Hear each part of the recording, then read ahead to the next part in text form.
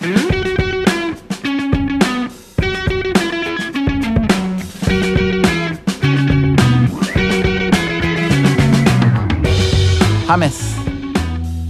James, you don't respond in Spanish. I don't respond in Spanish. You're like my dog. My dog doesn't respond in Spanish or English. I thought you said hummus. And I thought you were like demanding, like, where's my hummus? Like, and I was going to think, I mean, is he a vegetarian? Did you switch to like some kind of like Mediterranean diet thing? I did not, but I recently entertained people at our home, some of whom were vegetarian and some of whom were kosher, which was a very nice cooking challenge for me. Well, wait, vegetarian is largely kosher, so probably a little easier, right? Yeah, no, yes, true. But we wanted chicken wings too because it was a football viewing party, and I'm not going to say the team. It was my team, and we lost. Wait, you didn't invite me over for a football viewing party? Can you believe that? How weird is that?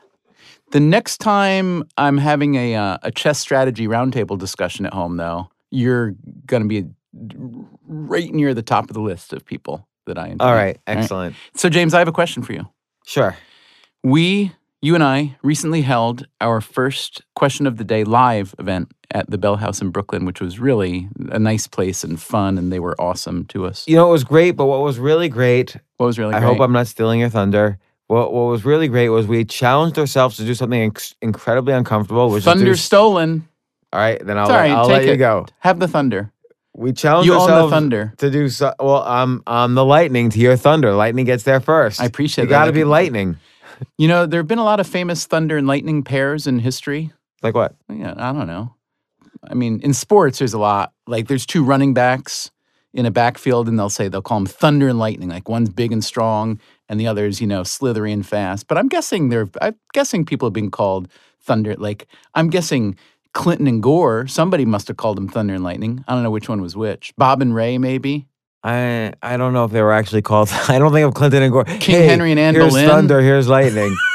Hey, thunder and lightning. All right, anyway, you and I will be thunder. Which one am I? Well, you're clearly thunder because I stole your thunder, so it means I'm lightning. Okay, it's a deal. So we challenged ourselves to do something incredibly uncomfortable for each other, and we did it. We did stand-up comedy. For me, it was the first time ever. I think for you, it was the first time ever. Definitely. And it was a lot of fun. There's video of it on my Facebook page, really? actually. You put up video? That's a mistake. But here's my question for you. So, true, this was a new experience for both of us on a couple levels. We'd never done a QOD, Question of the Day event live before, and neither of us, like you just said, had ever done stand-up comedy before.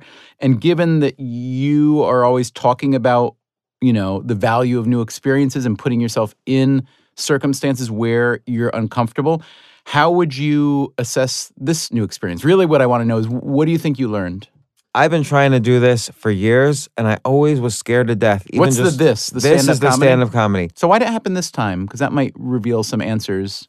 I think it's one of those things where we said yes to it 6 months ago, and a lot of people got involved. And so you think, 6 months from now, that's no big deal. But then when the 6 months arrives, of course, I wanted to cancel the day before. But by then, it was way too late because too many people were involved. And so you feel responsible. You have to do this. So by then, it was just simply too late. So I had to... What's the worst thing you've ever canceled out of on short notice? I used to be a spokesperson for Fidelity, the big, mutual fund company. Did you have like a motto? No, I had a regular speaking gig. You didn't have like a catchphrase, a Fidelity catchphrase, like wizards over freaks, like allocators over speculators? No, but I had a similar talk that I gave each time. And one time at least, maybe twice, I canceled on the day of. Why? Just because it was so boring for me to give the same... in one particular case, another mutual fund company asked me to give a talk, and I decided to switch mutual fund companies to see... You are as loyal as a dog, aren't you? I know, I was really disloyal back then. That doesn't sound like you. This was 10 years ago. You're a loyal person, though. It was over 10 years ago. And surprises me you do that. I just wanted to play the field a little bit. Wow. Yeah. I wanted to see what my options were. I appreciate your candor, but I dislike your disloyalty. I'm going to be honest with you. I know. I was disappointed in myself, too. Yeah. Did you learn a lesson from that? Yeah, stay loyal. But let's get back to this new experience. So, But you asked, what did I learn? And I Yeah. learned that I can go into any kind of speaking situation and do it. So I was scared to death, and it was something that, it wasn't like a normal talk where you're supposed to give a talk and then you could be funny within that talk, where you talk on a topic and you could be funny within the talk. Here, the whole purpose was to get the audience to have a particular kind of reaction, for instance, a laugh. And that's really difficult. And I realized I can go into if I can do that, I can do any kind of public speaking. And I feel now like I could do any kind of public speaking. Now, let me ask you this. That sounds like a worthwhile goal for you or anyone to do, right? So the implication is that if you're listening and you think, I need to do some presentation, whether it's work, family, politics, a local community board, school board, whatever, and you're worried about it. So what you're saying is, you came and did a very different kind of public presentation than you're used to, and now that gave you the confidence to do, that you could do it in other realms. But right, it like expanded my repertoire of situations I could speak in. Fair enough, and that sounds totally believable and worth knowing. But let me ask you this: do you think it gave you a broader confidence beyond like, if I can do X kind of public speaking, then I can probably do Y, Z, A, B, C, D, E, F, G? Do you think it made you think, really almost any like frightening, intimidating experience, once you actually prepare for it and try it, even if it's not, quote, successful, you prove something to yourself and you kind of build your muscle of whatever it is, accomplishment or broadening your experiences or broadening your abilities? I mean, maybe. I mean, look, real comedians do it for years and years before they consider themselves comedians, right? We just did one stand-up act, so... You going to retire now? No, undefeated? Actually, I think I'm going to do more. I want to do more. We should hit some open mics. Aren't you doing right now the very thing that you said that you wish you hadn't done, saying yes to something, and then it arises and you're like, oh crap, I said yes, and now I got to do it? No, now shouldn't you just low-key it? Say, well, it's okay. Maybe I'll show up sometime. Yeah, but I'm not giving a specific day. I'm saying we should go to open mics. You're kind of making a vow. No, I'm not making a vow. I'm saying you and I should hit some open mics just randomly. You should call me up. I like the way you say that. We should hit some open mics. James. Yeah, you should call me up and say, hey, there's an open mics, man. There's an open mic at this club. At the Rathskeller. Let's go.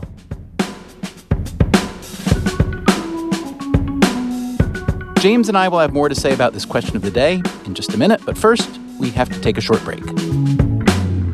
Stephen, I bet a lot of the listeners of this podcast love books. We're talking about books all the time. I'm assuming people love to either read or listen to books. I think you're probably right, James. But I do think, and I've noticed this a lot of people don't have time to read, but on their commute or on the gym or whatever, they have time to listen. Often people want to listen to books. So, Audible.com, an advertiser on Question of the Day, has the perfect solution. I think you're probably right, James. I'm constantly right about this. Get audiobooks and listen to those books you've been meaning to read while on the go. At the gym, during your commute, Audible.com provides over 180,000 titles from the leading audiobook publishers, broadcasters, entertainers, magazine and newspaper publishers, and business information providers. Can I tell you something, James? My wife, who is not a business information provider or a consumer, is a new Audible, and I'm not saying this because we have this ad. She's a new Audible member. She just had never done it before because she reads a ton, but she started going to the gym, and now she's an addict. She listened to 2 entire books in the last week because she couldn't get off the treadmill or whatever she was on. Unfortunately, she lost 80 pounds. She blew away in a stiff wind. It's a problem.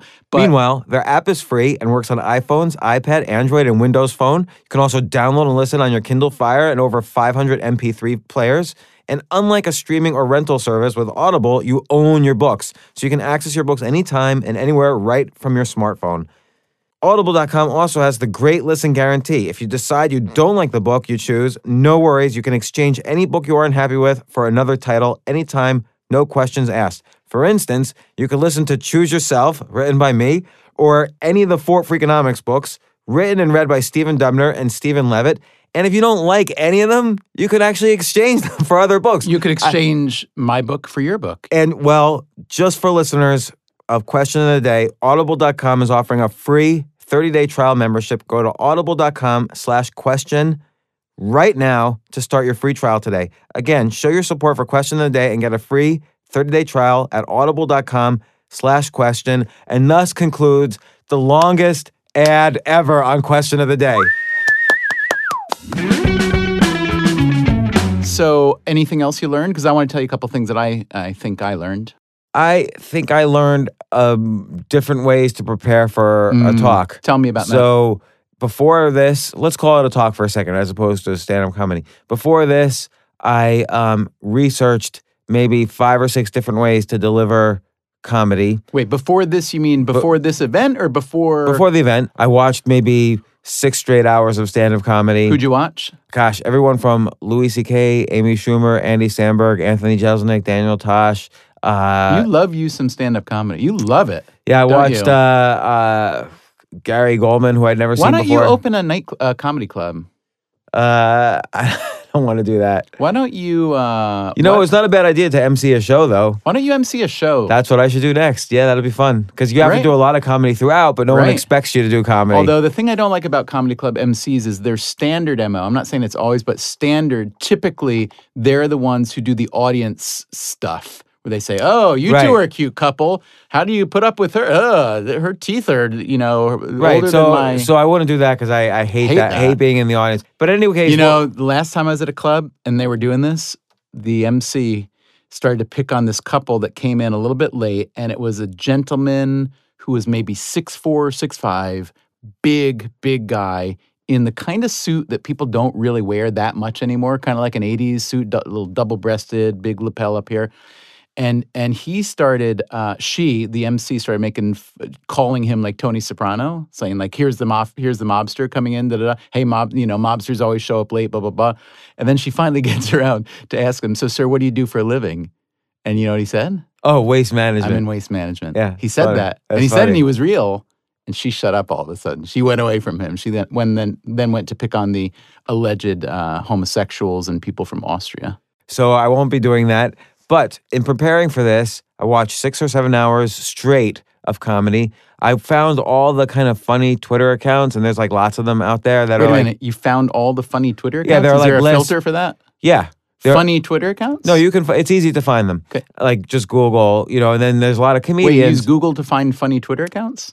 Yeah, or there's people who list the comedians who are on Twitter, and you could study them because sometimes the language is different from kind of stand-up language because it's only 140 characters, so it gives you some ideas. And I also had to make sure every point I was making was much tighter than, let's say, in a traditional talk. Like you kind of have to have, not a joke a second, but you have to make sure people are constantly with you. And then you had to also think in terms of, for every concept I'm talking about, what's the twist that people are going to be like either shocked or like it's a total twist on it. So the way of preparing for this was a lot different than preparing for normal speaking engagement. So my ability to learn something changed. Gotcha. So I learned that I could learn how to do this. Gotcha. Without any real teaching or experience. So let me say 2 things I learned. First, I learned that doing stand-up is really fun because, well, for a lot of reasons. I mean, it's fun to laugh. I mean, I think you and I share that, have that. We both agree. And it's also fun to try to make people laugh, whether you succeed or not, whatever. But also, for me, what was really fun about it is for someone who's been doing writing and speaking in a nonfiction and journalistic setting for many, many years, where everything needs to be attributed and footnoted and fact-checked and true, it's really, really fun to make stuff up that's based on true stuff, that's true enough that people get it and get where the joke is coming from. But I found that incredibly liberating. So I decided that from now on, all my journalism is going to be made up. That's one.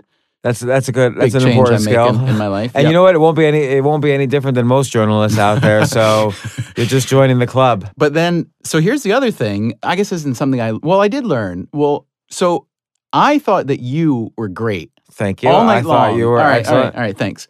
But I thought you were great in the main question of the day part, but then your stand-up part as well. And throughout, I thought you were just really, really good. And I'm not saying that you're not good when we record these episodes in the studio, but it made me wonder about you. So do you think that you are someone who generally performs better either A, under pressure, or B, with an audience?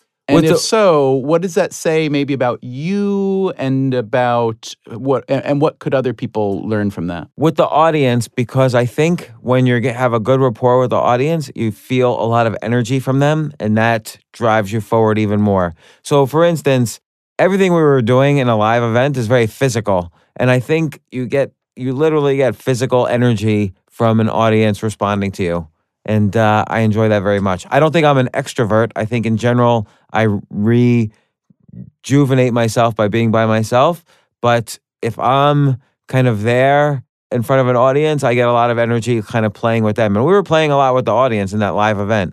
So it sounds like you're saying that you would like me to play more with you and to get more physical in these previously intimate, quiet recording sessions. Or maybe we should have like kind of a picture of an audience like right here and some kind of little bit of a laugh track or something just to keep us going. Cue the laugh track, Nathan.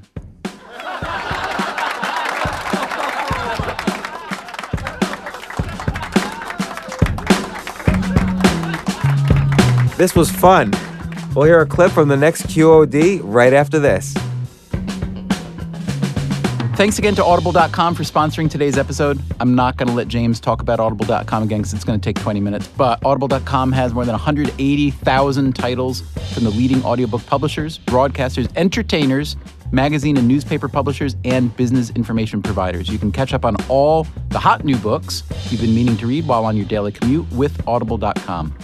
Who wouldn't want to be well-read? As well-read even as James Altucher, perhaps. You're a pretty well-read fella. I don't know. How many books do you read a week? You read 3, 4, 5 books a week. That's because I do podcasts with I always read the books of all my podcasts. So the answer is, if you don't want to be a well-read person, just don't host a podcast. Yeah, and you'll be fine. Or you don't have to be well-read. You could be a well-listener of Audible.com. Just for listeners of Question of the Day, Audible.com is offering a free 30-day trial membership. Go to audible.com/question today to start your free trial.